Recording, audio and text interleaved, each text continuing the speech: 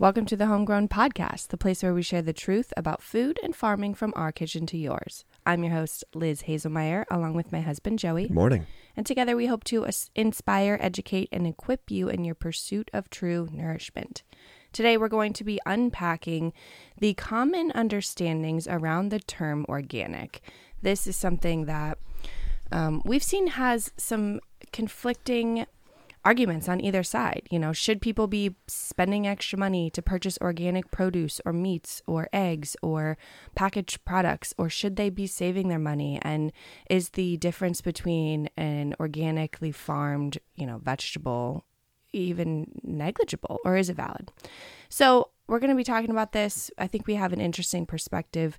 I want to sort of toe the difficult middle line really on this discussion, because I recently listened to an argument on the opposite side, basically stating that organic is a marketing scheme and nothing really more. And so I think there's more to discuss in that line of thinking, but I think that there are some points behind that we all kind of have felt before. Yeah, kick me off with a little bit of understanding of what, like a definition of organic. And when we say that, right, we're talking about the USDA Organic food label specifically. Mm-hmm. So give me a definition there. Yeah, so I was surprised to find that the USDA has been using the term organic officially only since 2002. It's pretty new. I was thinking it was more in the 1980s. But I think as chemical farming came into be, and then a shift then happened again when we shifted away from chemical farming, the rise of modern day organics is when the USDA kind of came online and said, all right, people are using this term, we want to regulate it, because that's what the USDA likes to do. That's their purpose.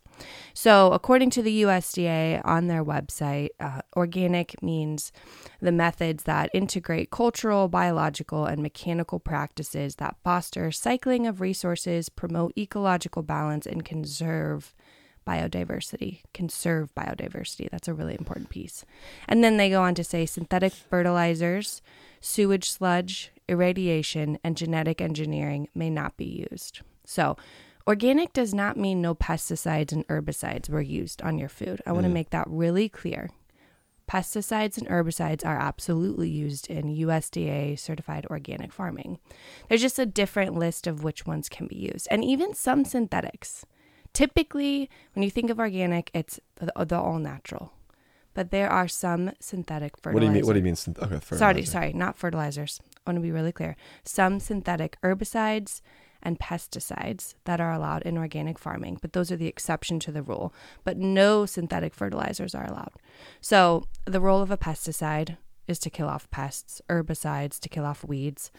Fertilizers is to bring in more nutrients into the ground, right? So organic farming has to use, manure and different like naturally derived inputs. Okay, if they have to add in nitrogen or calcium to the soil, those things need to be of natural origin. Nothing synthetic can happen in that term. But yeah, I think some people think, oh, it's organic, I have nothing to rinse off. There are no pesticides used, and that's just not the case. So that definition I just read off was straight from the USDA. I wanted to get it from the source and use their language verbatim. The other thing I wanted to point out in their definition is the sewage sludge piece, because we've covered that briefly in an episode before, but I don't know that we've fully broken that out. So in organic agriculture, they are prohibited from using, it's a regulated term, sewage sludge. It's exactly what it sounds like. It is the leftover water from water waste treatment facilities, meaning every time you flush your toilet, every time the hospital flushes their toilet, every time your office flushes their toilet, that water and all those solids go into a water processing plant. Once that water has been processed and sanitized and sterilized, there's wastewater from that. And what we have done in the United States is taken the wastewater from poultry processing plants, city water treatment plants, and we have then said, okay, we can either apply this to our agricultural land as basically fertilizer, or we can have our companies have to pay to put it in a landfill because it's a biohazard. It's waste. And so, unfortunately, in non-organic farming, that's allowed. But in organic farming, your field cannot be sprayed with sewage sludge, or as they like to call it at the EPA. What do they call it? Now I just lost it. Biosolids. That's the term. Biosolids. So it has gone through the treatment facility and it comes out the other side. Shouldn't it be treated? What do you mean? So this water comes to the treatment facility and then it's sludge now? Yeah, it's not clean. It's the stuff water. that comes out that's not clean. It's the other side of it. It's not like tap water. No. Yeah, it is. You said it went through the facility and it does. comes out and then it's biohazard. It's the wastewater. So what is the facility? Oh, it's okay. So it's the there's a wastewater portion from of it the that is facility. clean, that is good to go, that comes through this facility. And then there's a portion that isn't. And that's the the stuff that they're filtering out. It's brown when it gets sprayed on. So the stuff that gets filtered out, that should be why the facility is there, is to take this out of the water, right? Yeah. That's what's going to be used to water the plants. Okay. That seems like a mistake. Biosolids are the product of the wastewater treatment process. Do you want me to read? Sure. I feel like I can let other people read into this. Read it. A lot of people aren't going to read it. I'm never going to listen to a podcast and go read something. That's where we differ. All right. During wastewater treatment, the liquids are separated from the solids. I hate that I have to read this right now. Those solids are then treated physically and chemically to produce a semi-solid, nutrient-rich product, which is used as biosolids. That's straight from the EPA's website. So you're taking the poos and things flushed down people's toilets. We're chemically altering them. We're just sanitizing them, right? Sterilizing them. Like bleach or something? I don't know. I don't know. But let's talk. Honestly, Julie Lay knows a ton about this. Julie, if you're listening, let's get you on the podcast because we need you to speak into this. We actually did a really long, I think hour-long live on Instagram talking about the issue of biosolids because it's a real problem, especially in rural areas, because she actually was in a documentary about it because her next door neighbor, their land, which they rented out to an agricultural whatever, was sprayed. And she said it was the worst smell she'd ever smelled. These people are uprooted from their homes. It's such a toxic, really noxic, I think is the term, right? Noxious term. No, I gotta Google that. Noxious fumes. Yeah. Harmful, poisonous, or very unpleasant. It's so bad when they're spraying this land with this, quote, biosolid, because as you can imagine, so think of a poultry plant. Think of all the water they're using when they spray down that thing at the end of the day when they're cleaning the processing of chickens, and all of the feathers and the goop and whatever else might come out, and all of the chemicals as well, all the cleaning chemicals go down the drain, go through, I don't even know if that is processed or if it's just then sprayed right on. I have no clue about the chicken processing, but they're finding that insanely high levels of the, quote, forever chemical PFAS, which is a acronym for a really long name, are found in high amounts in the soil. So much so that in Maine, they've told the hunters not to eat the deer because the deer are testing so high for PFAS. PFAS are the same thing that are in like your Teflon cookware. So when people say Teflon cookware, especially when it degrades, some of those PFAS can get in your food and it's forever. You can't get it out of your system once it's in there. It stays in the body. There's no way to detox it. So we need to be really careful, especially about like our children growing up. Anyways, that's the issue with the biosolids. Not only is it, intensely... So it's disgusting to talk about. Right. But let's go deeper into that, right? And say, hey, so the food that we eat that is grown from that, is it bad for us? So the jury still is out. What do you mean? Okay, so jury's out, meaning there's people that believe that, hey, it's good to go. Yeah, there's people that believe like this is a beneficial use of this thing that we otherwise have to pay to dump into a landfill. Might as well use it. Okay, so I actually can understand that. I'm saying, let's say we're growing corn. And everything about the corn process is good to go, right? We're not using GMO corn. We're not spraying glyphosate. We're not doing anything that we believe would potentially be actually harmful to us, right? The things that could, harm the land, the soil, our bodies, etc. Right? and then we fertilize / water the crop with this solid liquid. I mean, is there like biosolid? It's a semi-solid situation. And then, weeks go by after we've sprayed that on, because it's not like every day that we're spraying with this stuff, right? No, it's usually a certain amount of time where you can spray and then you can plant.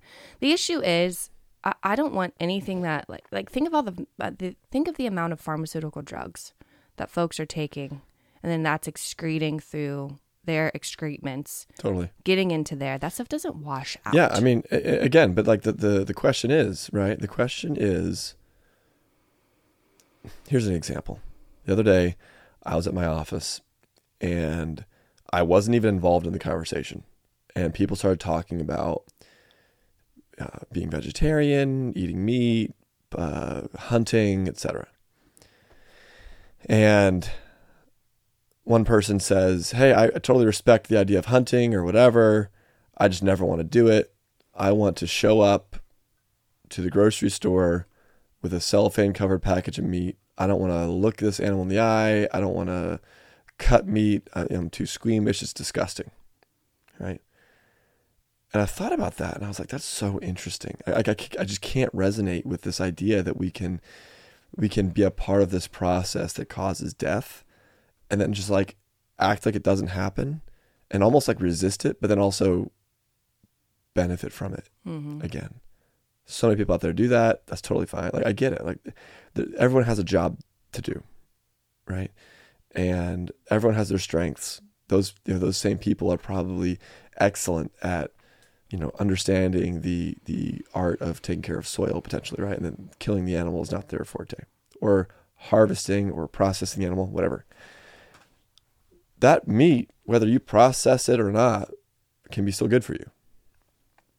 And just because they're grossed out by the process and they don't want to do it, I mean, at the end of the day, they can be nourished by buying the food. We live in 2022 here. We can buy food from the store that someone else processed. I guess what I'm asking is that you spray these vegetables with this stuff. Yeah, it's gross. You spray the ground. You spray the ground with this stuff. Yeah, it's gross.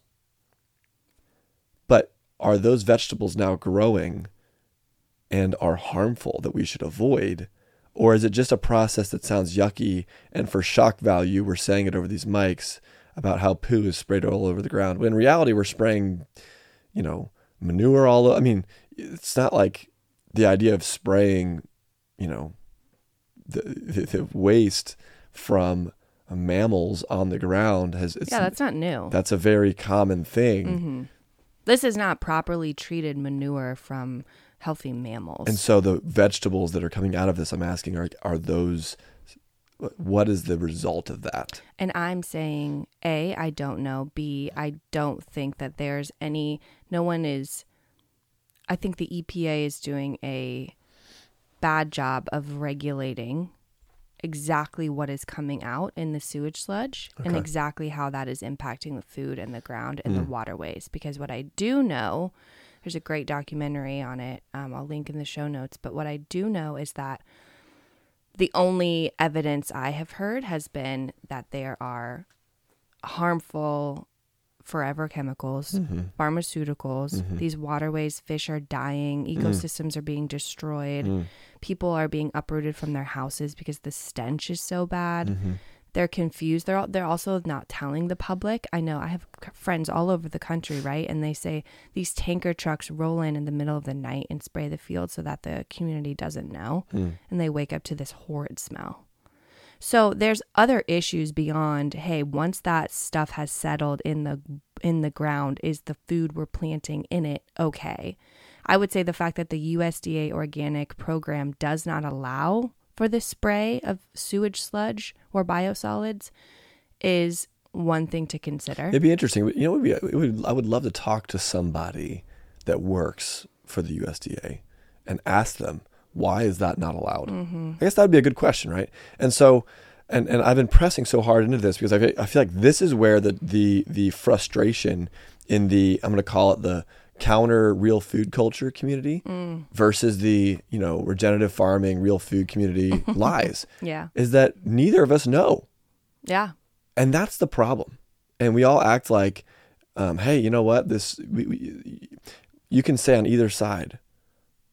You can make these shock value claims, and you can try to motivate people to buy something, right? And that's where it all boils down to, and that's where it gets icky, is this idea that stuff becomes marketing.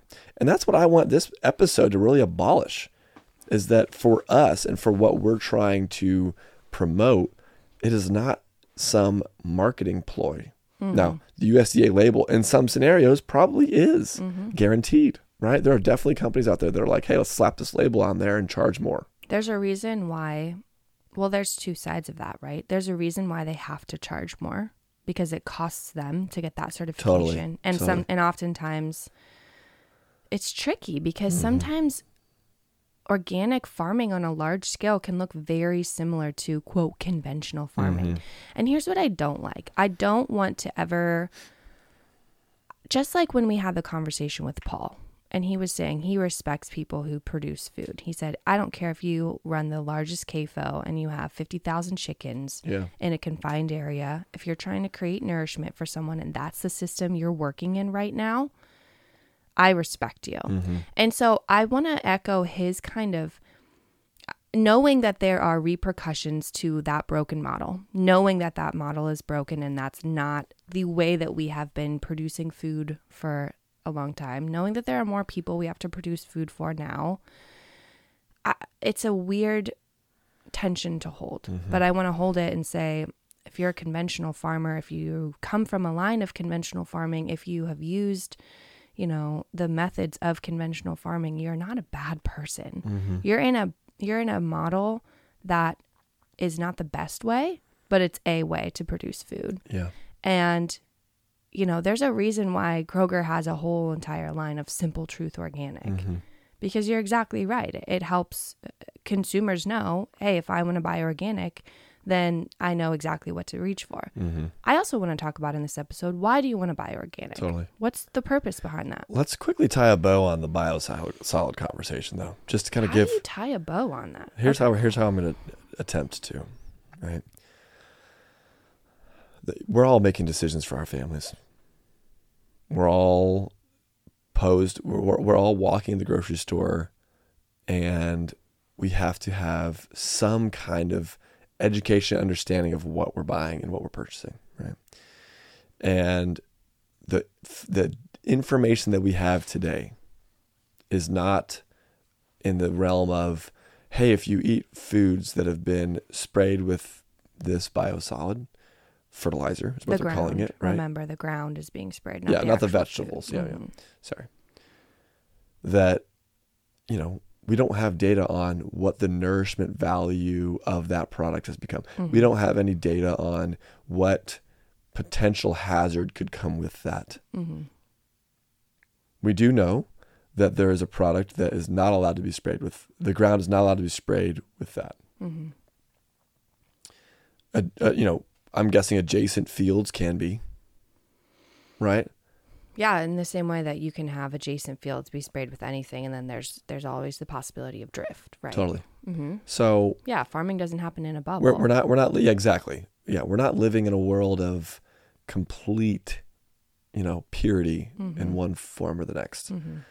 Now, there's definitely some that can be better than others, and so that's why whenever we're talking about food and where to source from, we've done some sourcing episodes.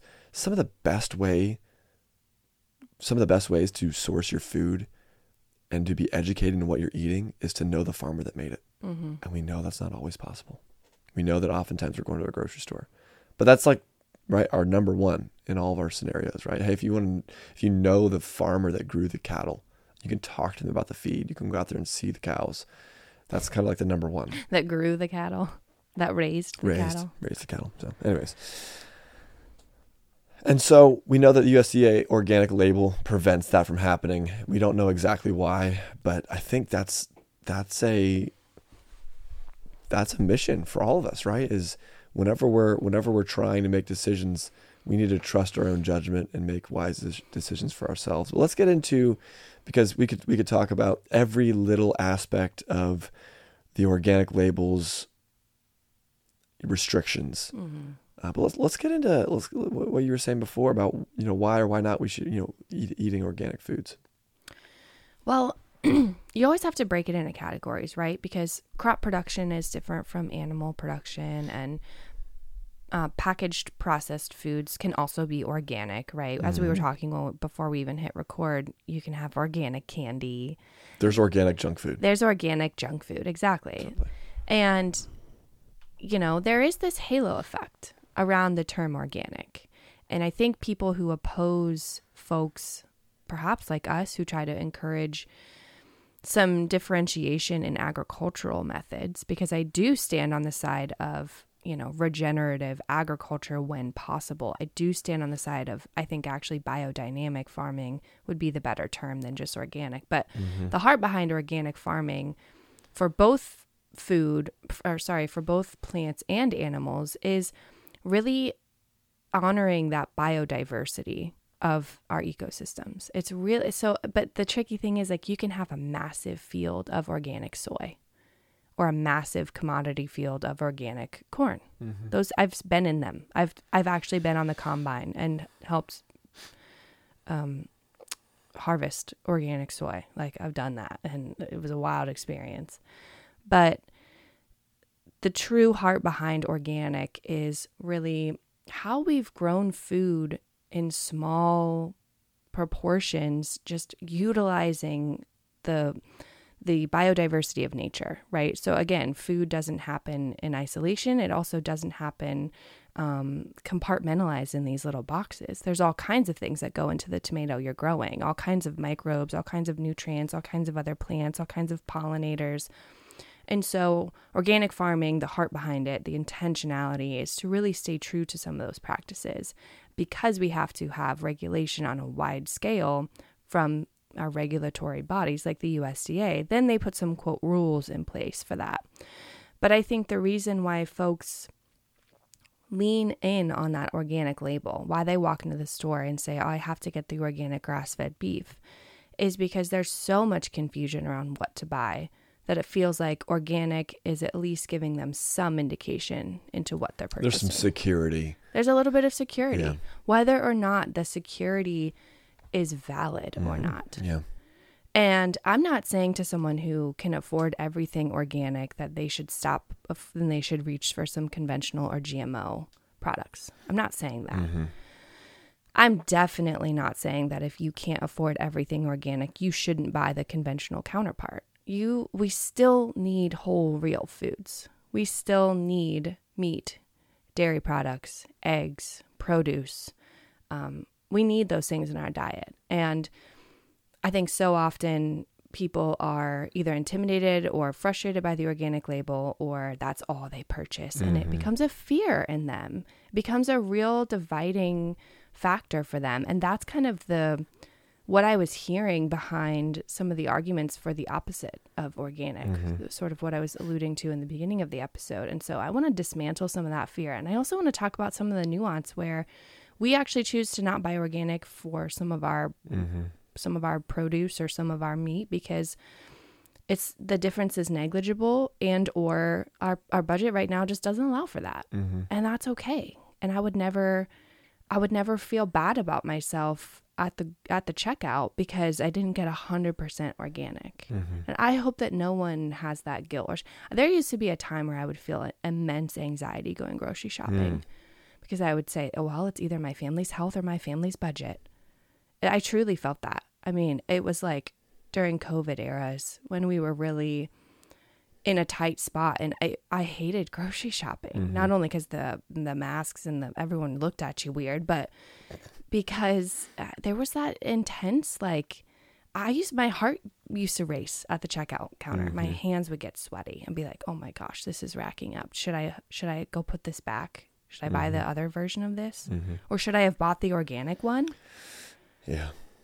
So let's talk about because this is something that I'm passionate about as well, the reasons to buy organic.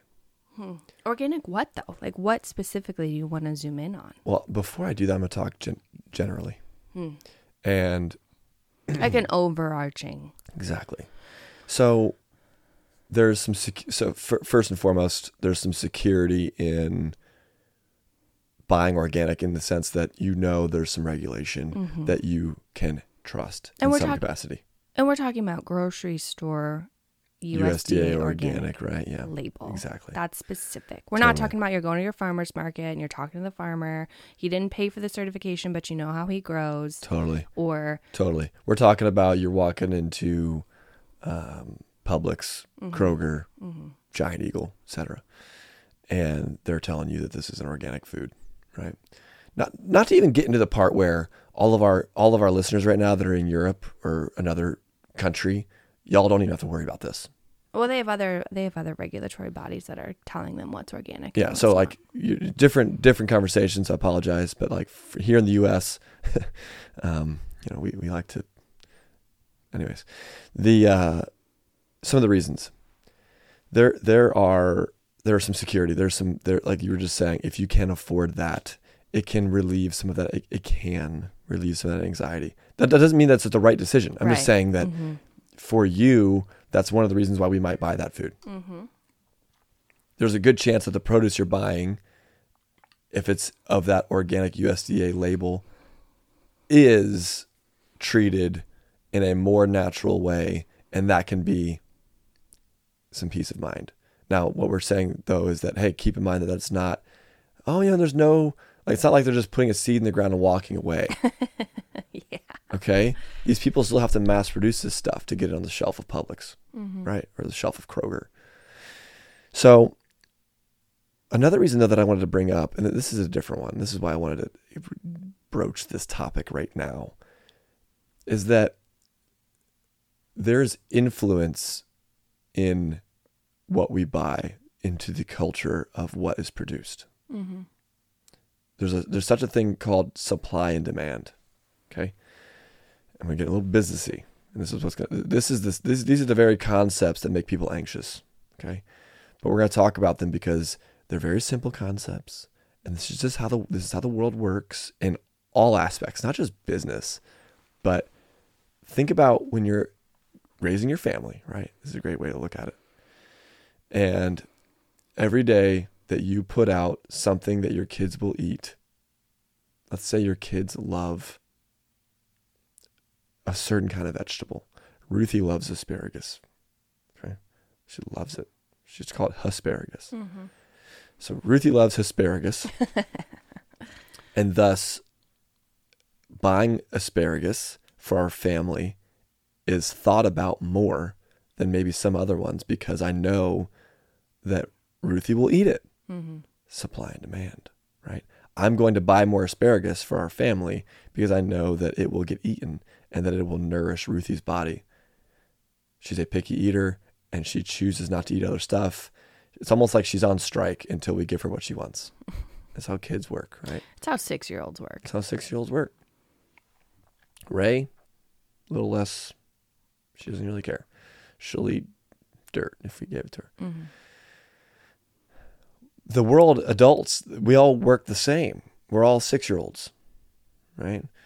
And the producers, the big ag, right? They're the parents in this scenario. So if we go to the grocery store and we're all buying organic foods, that's going to push more people to produce organic foods. That's how it works, supply and demand. So as people are reviewing their numbers, their profit and loss statements, their sales numbers, etc., right?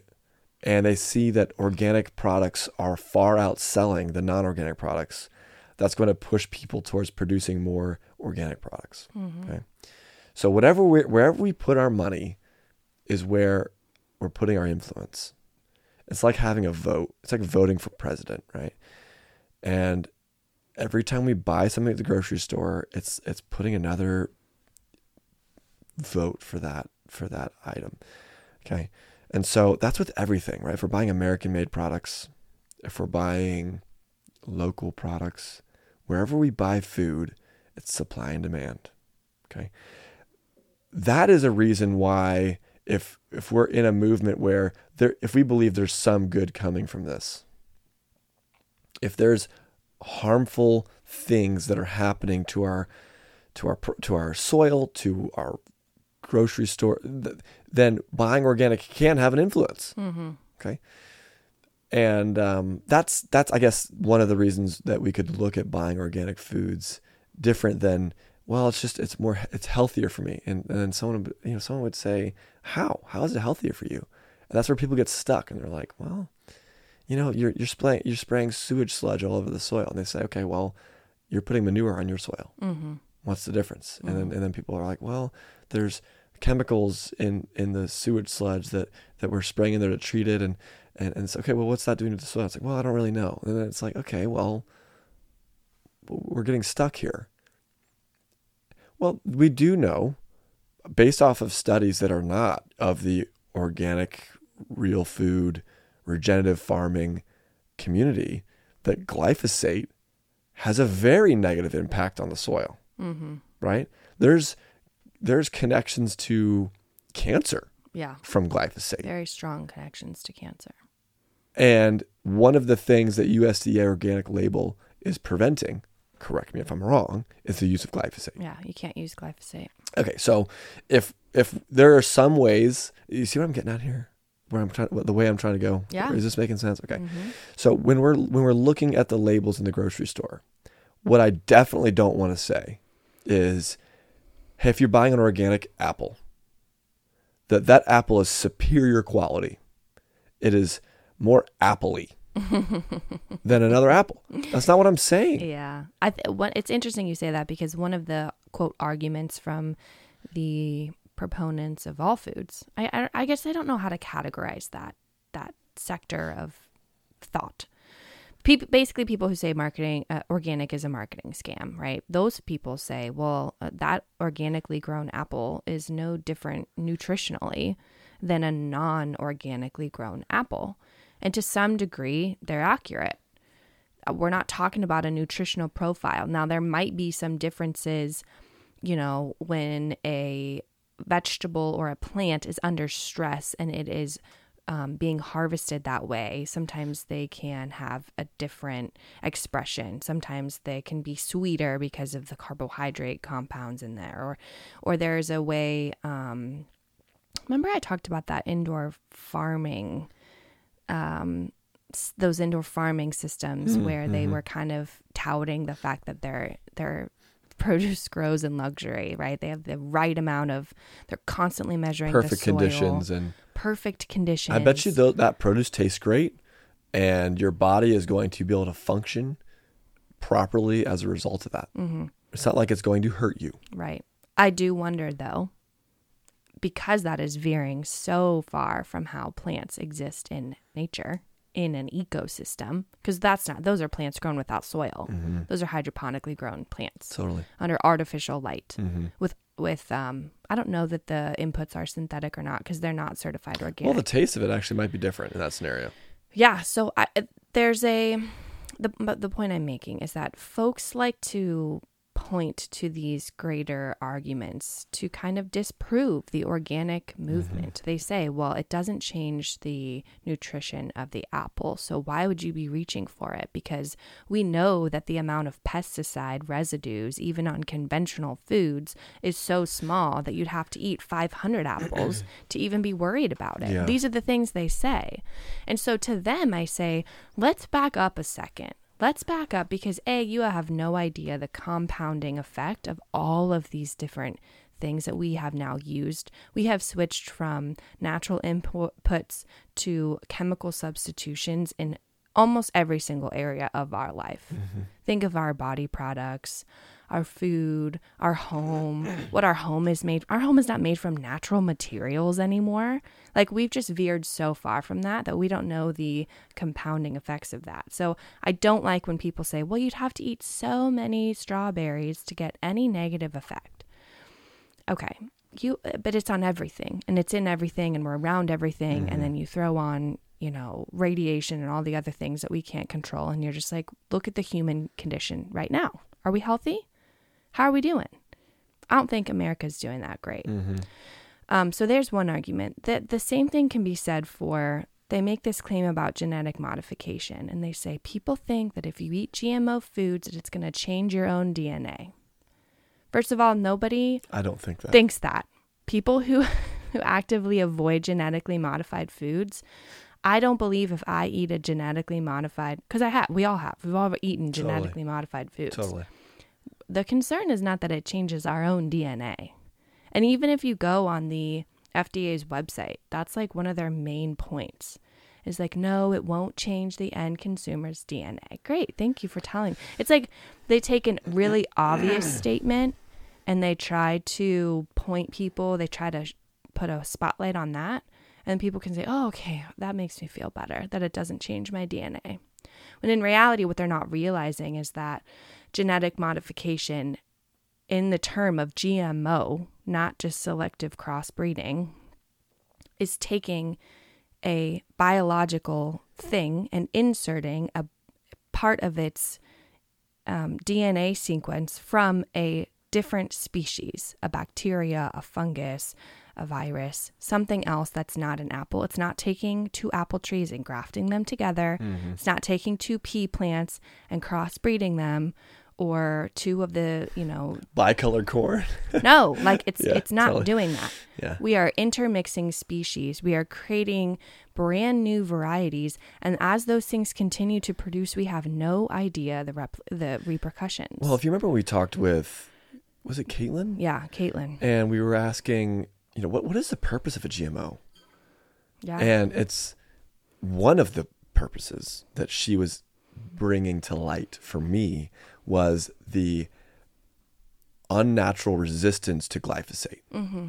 So naturally, glyphosate would just ransack a field. Mm-hmm. Everything would be dead. Everything would be dead. And if we create this GMO'd corn or soy or what have you, it now can resist this toxic product. Mm-hmm. And now glyphosate can be sprayed freely on these crops and they won't die. Mm-hmm. That's essentially what is that? I mean, I'm saying that right? Yeah. And that to me is saying, okay, the GMO, the resistance to glyphosate, I don't know what that will do to us. It's less about that, right? I mean, maybe it is bad, but it's more about the product that now it's going to have sprayed on it and around it and in it, mm-hmm. right into the ground and grown up into it, that we're finding traces of glyphosate now in the foods that's causing harm to people. 80% of American urine samples tested positive for the presence of glyphosate. And so of course the people are like, but it's such small amounts. Should any of it be in there? So funny. And then the other one that was interesting was this genetic modification for corn specifically is what we talked about. I'm sure it's others. Mm-hmm. And it was something that would kill, what was it? Worms. It would basically explode the intestinal tract of these worms. It would like deteriorate, is what she said, the intestinal tract or the gut of these worms. Yes. Caterpillars, mm-hmm. right? Caterpillars, really, yeah. Not worms, not like night crawlers. Caterpillars. That would eat the corn. That would eat the corn. Mm-hmm. And it was a way to protect the corn from this specific insect. Yeah. And then it was like, hey, and now we're all dealing with leaky gut. Again, there's no proof that is connected or related issues. However, it's fascinating that mm-hmm. we're using a genetic modification to deteriorate the gut, essentially, of these caterpillars. And now a bunch of humans are like, I don't know what's going on. I just can't tolerate corn. Yeah. That's what they say. I'm allergic to corn. I can't eat it. And it's interesting. And so it's those sorts of things that we feel more compelled to avoid. And sometimes, right, buying organic means I'm going to avoid that. Mm-hmm. And sometimes buying organic means I'm going to support the cause against that. Yeah. And that's, I guess that makes sense. Mm-hmm. So there's two reasons that we can investigate. And I think that there's some stuff that you buy organic that, right, we want to avoid the gut deteriorating factor. We want to avoid the glyphosate. But there's some stuff, and I'd like to get into it on the organic side, that maybe is less impacted by the detriments to our health factors. Mm-hmm. But what's some of the things that we could buy that are not organic, that are less? Are there? anything that we can buy that doesn't necessarily need to be bought or purchased on the organic side that we can consume? Well, it totally depends on who you are, your personal preference, what you want for your family. But for me personally, I'll speak from experience and nothing more. There's a really simple kind of understanding of if a fruit or vegetable is grown in an area and you want to avoid maybe pesticide residues as much as possible, even if you think they're negligible, then you can choose fruits or vegetables that have a hard outer covering, right? So melons, I'm usually not buying organic, mainly because I can't find organic in my closest Kroger. If I drive 15 minutes out, I can find it. Avocados are another example of something that you could decide to buy organic or not. Bananas is another one because you're peeling it. I will say, though, that this is the part where I understand accessibility and affordability play a key role, if not the most important deciding factor in our food purchases. But again, our food choices have greater impact. And exactly. And I was reading a book. I can't remember if it was Raw Milk Revolution or what the book was, but the author was saying how they were visiting a country that was a primary banana cropping country. And they said, why is that person like covered in head to toe in like a hazmat suit? And they're like, oh, well, they're harvesting bananas, and they're conventional bananas, meaning non-organically grown bananas, are sprayed with this just horrid amount of these fumes or whatever is going on. So these people were having to wear protection, and they were having a conversation with maybe even one of their family members, and they were just incredibly sick. And he said from that day forward, he would only ever buy organic bananas because he understood that the food producer was getting impacted. Not even the person bringing home the paycheck from your organic, but the person who was hired to work on that farm or that crop production system. And that's an interesting way to put it, because you look at coffee, and this is not me pushing organic coffee in any way. This is me saying that when we had Derek on talking about yield coffee and how they wanted to support the growers and support them well, so they buy really expensive coffee, they treat it super well, and then they charge more for it. Yeah. Because they have to. Their business can't survive roasting and distributing the beans if they don't charge a little bit of extra money. And then they're also able to pay a price for growers in other countries to have a sustainable business for themselves.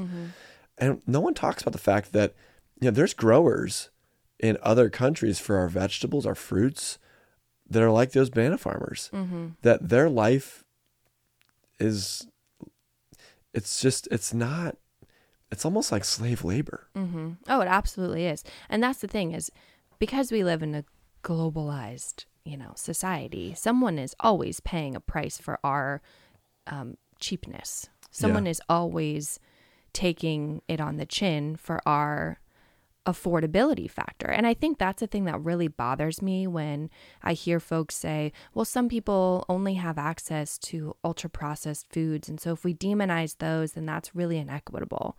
And I want to say, yes, and even beyond those people, there are also other people who are also hurting because of our food choices. And so we can't just stop the train at one population of people and then also refuse to educate the masses on what maybe our food really is and really should be, and equip them out of those places, because there's always someone further down the line who is likely being victimized. And that's not to create fear or whatever, but I think the more you open your mind to, okay, how far did this banana actually travel? This wasn't grown in the United States. It's with everything, okay, people? So if you think about the clothes that you're purchasing, and we're both wearing American-made hoodies right now. So you buy a pair of jeans that are made in Taiwan or wherever, and all these people that show up at these shops to sew these jeans or weave these jeans or create these clothes or these boots or these whatever are being paid slave labor wages.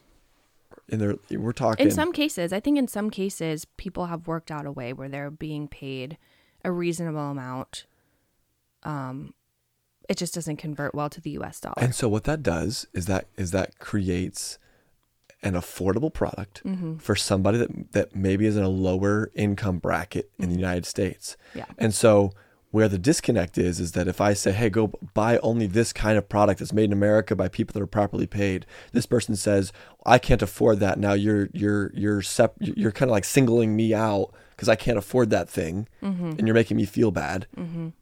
And I need these products so that I can have clothes.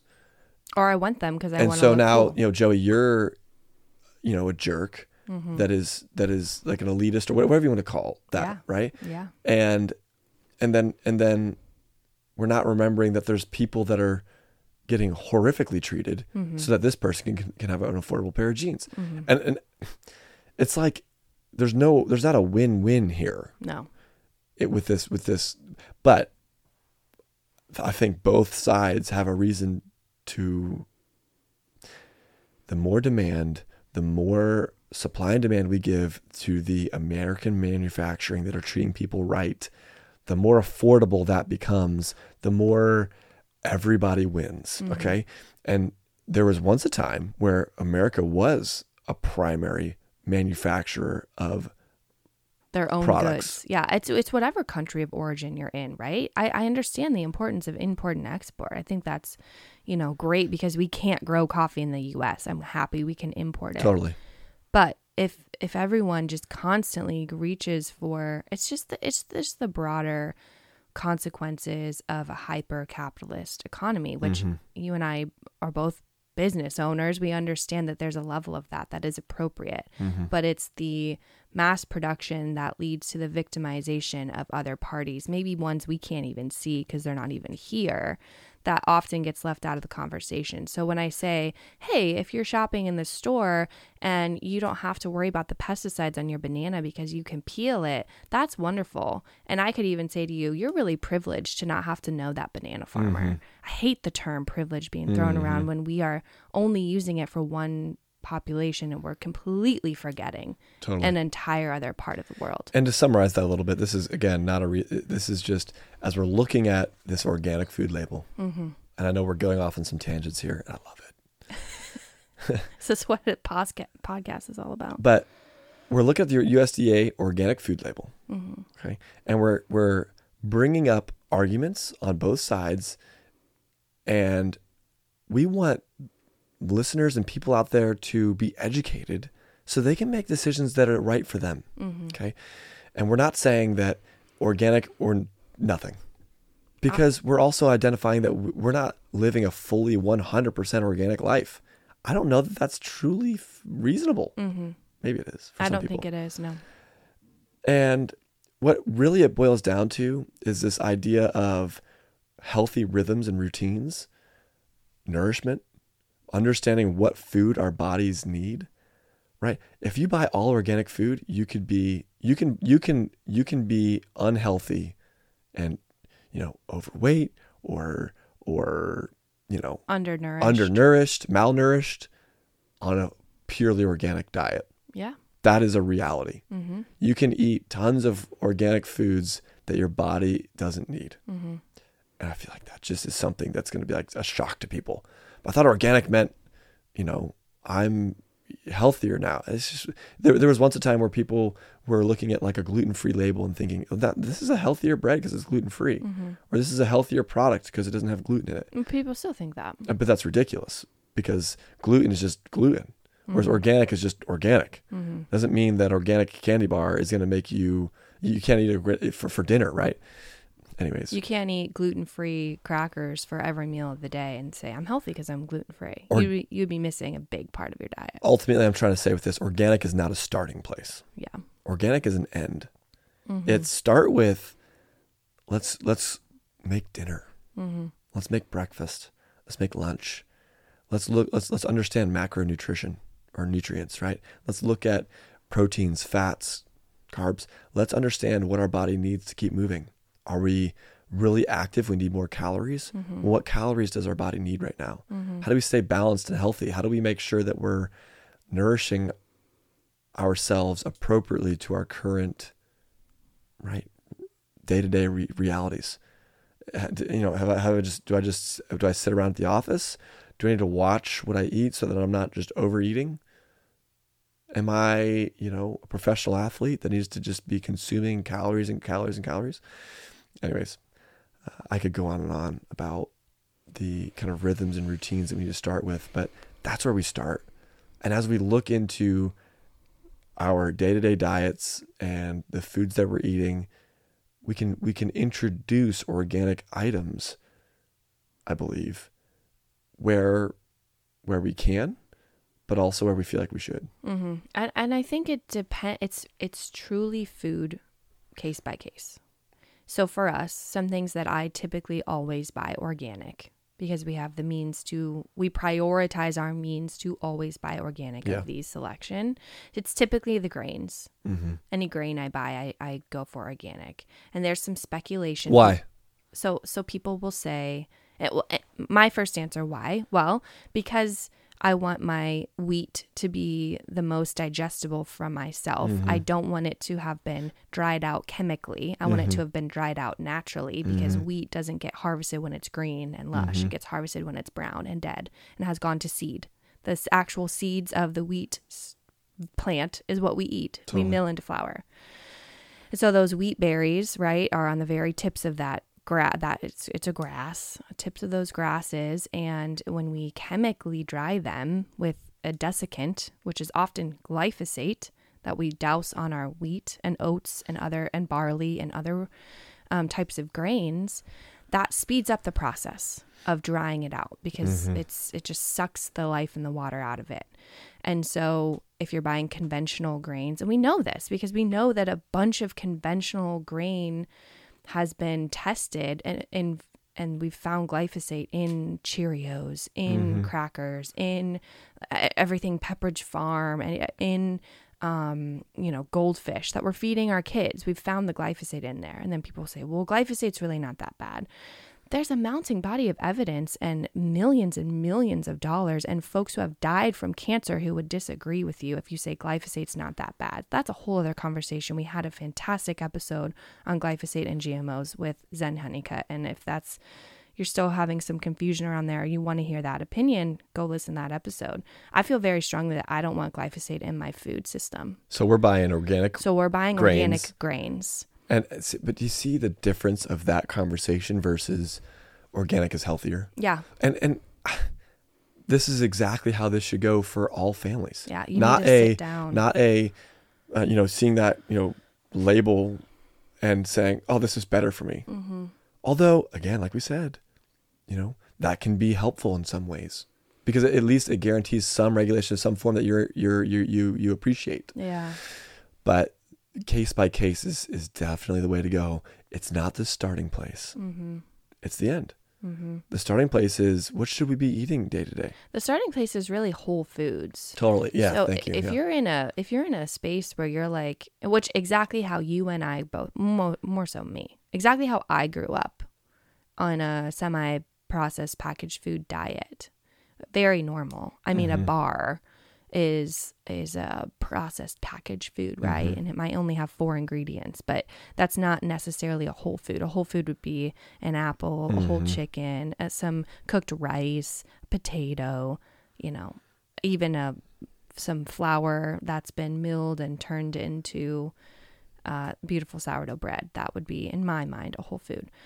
I think also, we can talk about the concept of processing, and I think I've heard the argument over and over again, well, almost all of our food is processed. So trying to demonize processed foods doesn't make any sense, because cheese is processed. Yeah, there's different ways of processing, right? Right. And that's like, if you're in the camp of,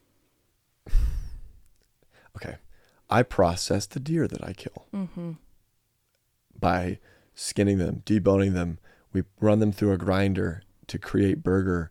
We make sausage out of them, smoke them on a smoker. We're, carving up the steaks. We're trimming the silver skin. Sourdough bread is a process. Okay. Cheese making. But there's also processing that is like hyper infusing something with, chemicals and preservatives to to increase shelf life. There is processing where you're, cooking off something so that it no longer resembles its once current whole state. Mm-hmm. And as an example of this would be like ultra high temp pasteurization, Mm-hmm. where you've now processed this food, Mm-hmm. this dairy product, in a way that changed the nutritional value of that food. Mm-hmm. Does it make it, is it going to hurt you because of this process? Maybe, maybe not. But it's certainly different. Mm-hmm. And that's, I think, the difference here. And I hate the term and it's funny because I actually go over this in the first curriculum for kids. There's a difference between processing and denaturing and refining Mm-hmm. foods. Refining foods means that we take out a portion of the food that we believe is valuable, we take it out. Okay, so that's like taking milk and making it skim milk. We remove some of the fat. We take a whole wheat berry and we remove everything basically but the endosperm, which is just the starchy part. Mm-hmm. And now we have white flour, Mm-hmm. refined flour. Those are refining methods. Denaturing food is when we pasteurize milk. We are changing the nature of Mm-hmm. the original product. Ultra high temp organic milk is shelf stable. It could be sold in the inner aisles of the grocery store. It's just sold in the refrigerated section so it doesn't freak people out. It's truly a completely different product than that came out of the udder. It is. And we cover that in great detail on several episodes. And so this, again, those two terms though, ultra processed foods and organic, they get lumped into this thing as if those of us who are trying to avoid the denaturing of foods and the added chemical inputs of our food system are somehow wrongly have bad intentions. I think the point is for those of us who want to honor the full system, not just what's on our plate, but also the ground that it grew in, Mm-hmm. the waterways, the food producer, the communities in which this food is being grown. Good Lord, can you imagine talking to someone who had biosolids sprayed on their field next door, had to move out of their house for 8 weeks, couldn't live in their own home. And 8 weeks? Oh, even longer. Wow. And you're saying to them, organic doesn't matter. It's a marketing scheme. Mm-hmm. How do you think that would make them feel? No, I totally agree.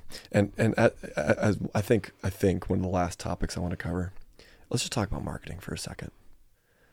Let's just talk about marketing. Now, I own a market research company. Mm-hmm. So maybe I'm part of the problem, maybe I'm not. But there's definitely, I definitely have a very close view into the marketing world. Mm-hmm. Okay. Big companies work with us to get in front of their consumer, the people that are buying their products, and learn more about what makes them tick, what their shopping habits look like, what concepts and marketing, positioning they might have created, how successful those are. Mm-hmm. There is no doubt in my mind that at some capacity, and by some I mean a large capacity, putting a USDA organic label on a product has a lot to do with marketing. Mm-hmm. There are definitely meetings that are happening where people look around the room, around the table, and they say, well, do we want this product to be organic? And then they say, well, I've run the numbers and we will make more money on this product if we put the label on it than if we don't, and vice versa. Okay. And I will also say that everything in the world is, from a business organization, foundation, everything is thought through this way. Mm-hmm. If you go to a church, you walk in the door, that church has some idea of who their ideal church member is, Mm-hmm. right?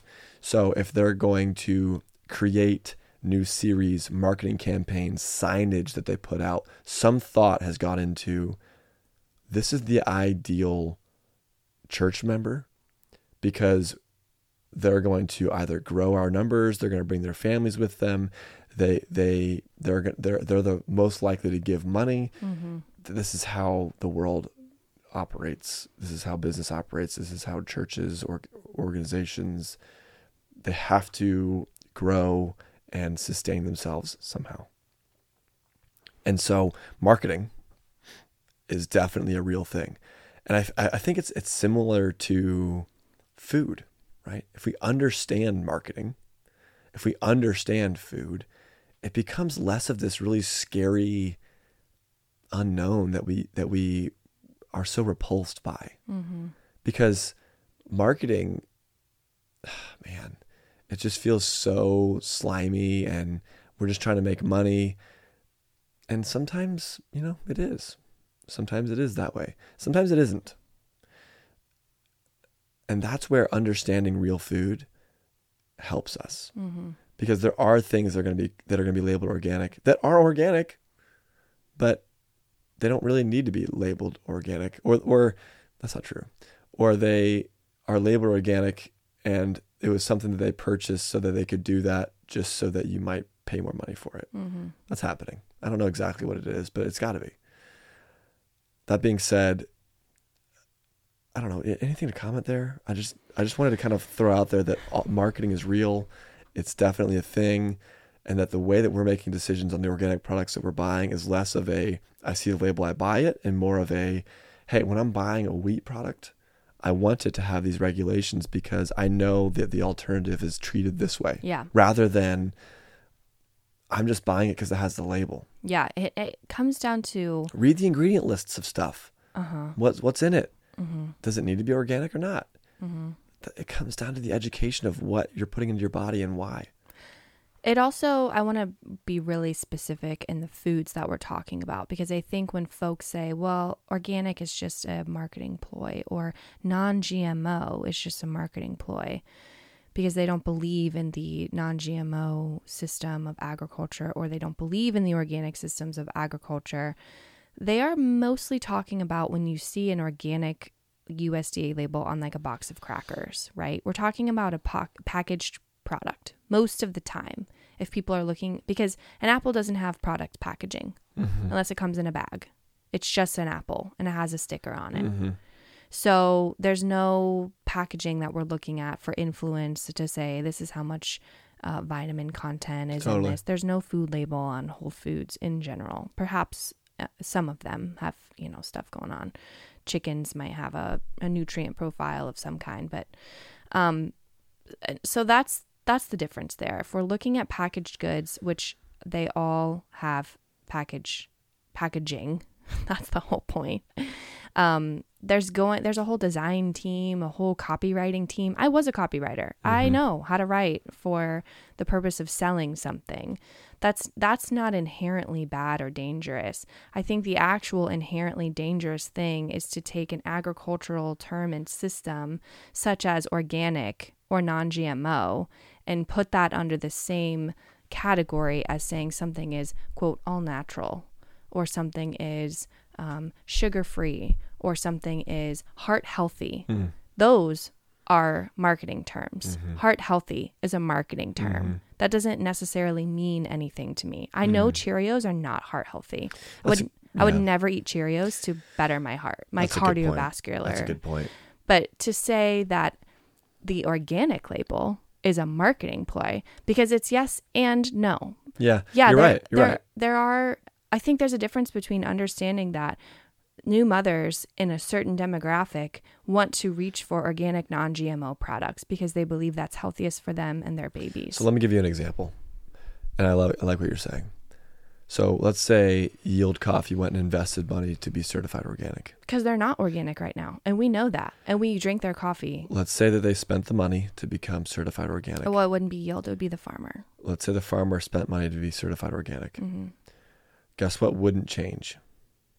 Their growing practices. The coffee wouldn't change. Right. Mm-hmm.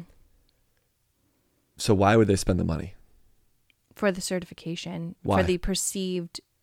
So that there was consistency in their message. Because you know how many times people say, is Yield Coffee organic? That perceived message is another way of saying their marketing, their positioning. Some way or another, they feel like maybe we'll sell more. But this, I understand Or we can charge more. So what I'm trying to say is, and you just said it, yes and no. So there is regulations that are attached to that label. It is officially stamped on by the USDA because they've certified you are practicing in this way, and we approve of what you're doing.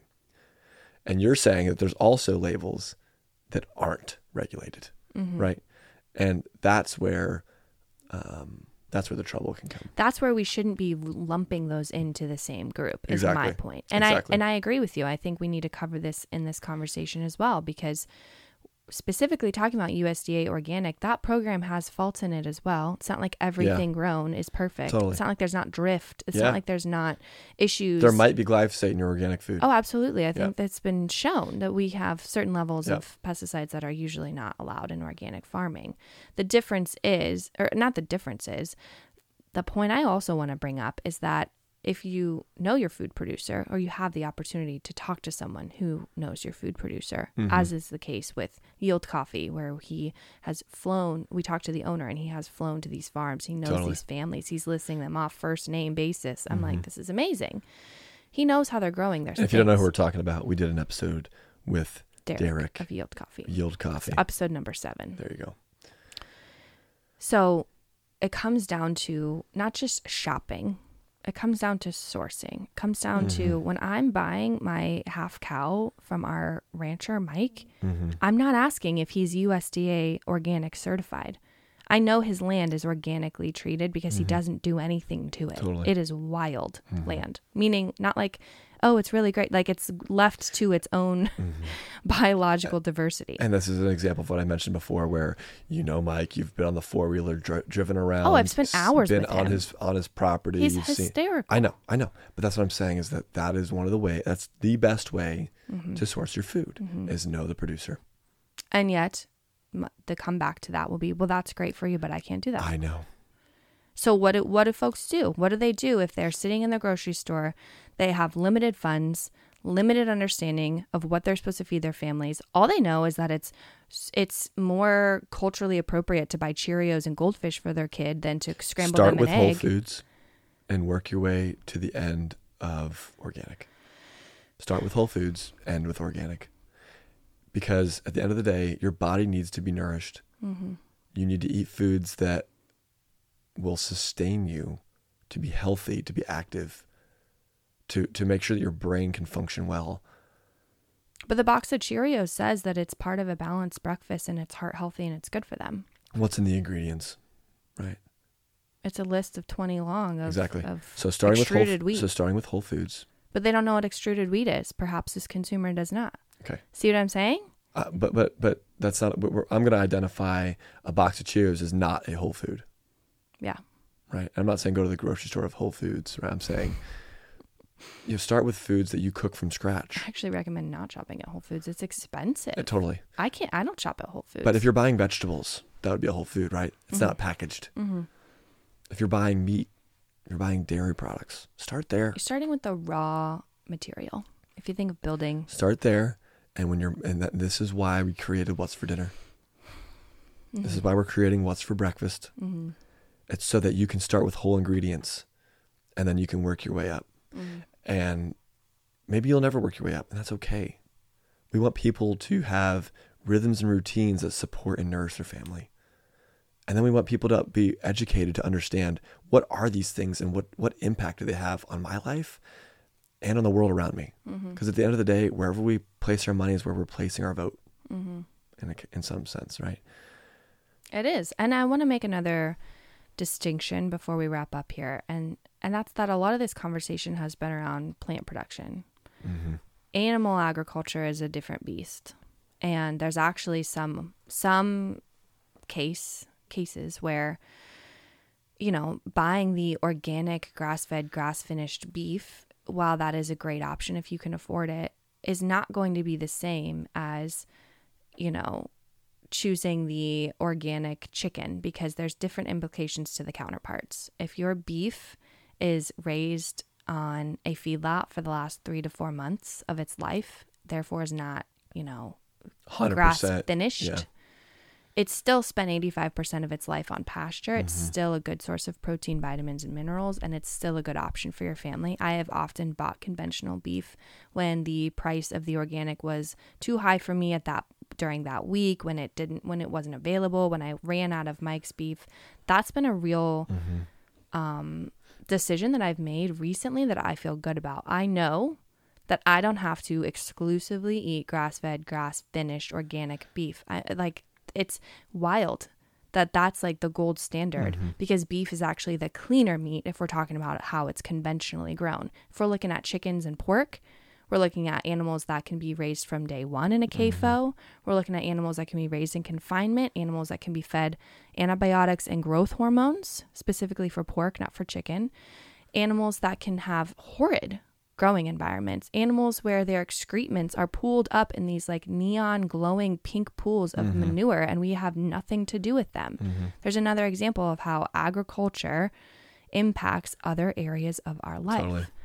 And so it really comes down to the consumer doing the hard work. And that's something we that's why we have this podcast. But I can't sit here and coach you on every single thing to buy organic and what to maybe choose conventional and where to actually source, not even at the grocery store, maybe direct from the rancher or the farmer. Like, I can't do that for you as much as I would love to. The closest thing I have to that is a resource is the Real Food Guide, where I do lay out sourcing and good, better, best. And hey, this is what we choose. And Totally. you know, I talk about some of that nuance of if I'm buying chicken, this is what I'm considering, versus if I'm buying beef, it's a different story. If I'm buying produce, it's not all 100% organic. Here are the things I try to buy organic. Here are the things I don't really stress over if I can't access them. And so I just really want to put the emphasis not on let's argue over the ideology around the term organic. I don't want to do that. I'm so sick of people arguing and throwing up false claims and honestly trying to put division in the U.S. population and either sow distrust in our greater regulatory systems to the point where everything is going to kill you. I don't want to ever fall on that. And I also don't want to say, yeah, all foods are fine and safe and good for your family. Totally. And you should have no discrepancy, because that's wrong too. And in fact, that's unfortunately what seems to be coming from a lot of these mainstream scientific influencers. And quite frankly, like, it frustrates me to no end. Totally. So I want to wrap this up by encouraging folks to we're going to try to lay the groundwork on some of these things as best we can on this podcast. I think we should get on, Julie, and we should talk about biosolids for a whole episode. If people are interested in that, I'm ready to go deep in that. Free information, education into your ears. I'm here for it. I'll spend my hours of my day doing that for you. But at some point, we have to do some of the research on our own and figure out, okay, how can I make my budget work for me?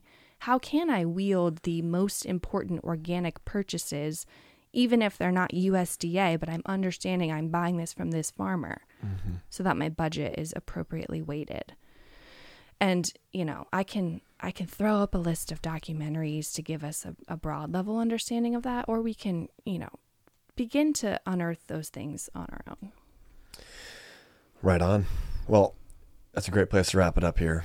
This was awesome. I hope this was beneficial. I hope, it sparked some urges to kind of further the education for yourself and what organic means to you. This is an ongoing kind of series we're going to begin to dive into. And it's just this idea of looking at different controversial topics within real food culture.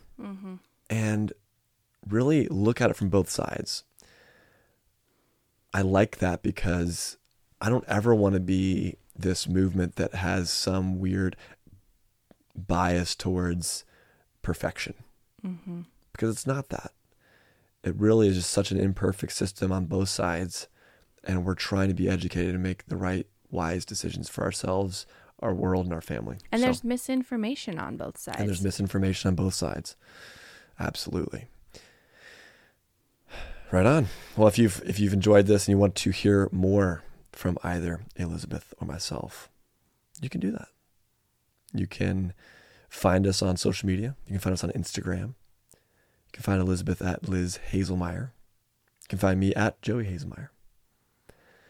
You can find Elizabeth at homegrown_education. That's where we kind of continue to put out content around these topics. Mm-hmm. And I already can think of like 5 different posts I want to do to kind of build out this concept around organic, because I think it's a real big topic. And people either embrace it wholly or they reject it wholly. And I think that there needs to be some middle ground. And as you continue to further your education around these topics for yourself, we've created some products for you. We've created some things to help you stay in the game and well equipped to know what's right for you and your family. You can find those products at homegrowneducation.org. We've got curriculum that you can use to teach yourself in the Real Food Guide or your kids. We've got children's curriculum to teach your kids to start a new generation of informed, educated people that know real food. We have a whole lesson on farming practices, and we have a whole Q&A page on, well, why is organic more expensive, and what does it actually mean, and what is the difference between conventional, biodynamic, and organic farming? If you want those definitions and you yourself are confused, how do you think our kids growing up in this food system will feel when it comes time for their buying power to be enacted? So those are really the things I feel passionately about. Yes, get the Real Food Guide. It's digital. It's a pretty affordable product. But man, let's teach our kids. We've got initiatives in the form of coloring books to support these farms, to raise awareness around these farming practices, to normalize real farming. Get those for your kids. You know, the last thing they need is another, unicorn or, what else we got going on out there? Coloring book-wise. Elmo. I mean, hey, those are great. Love Elmo. Love unicorns. But do we love Elmo? I don't know, maybe. But this is this is a coloring book that normalizes some things that we feel will have a lasting, long impact. So. And finally, if you want to get into some healthy rhythms and routines with food preparation, and you want to start with whole foods, we created What's for Dinner. We talk about it every episode. Get What's for Dinner. Start making dinners from scratch. And look out for What's for Breakfast. It's going to help you in the same way that What's for Dinner has helped you, but with breakfast.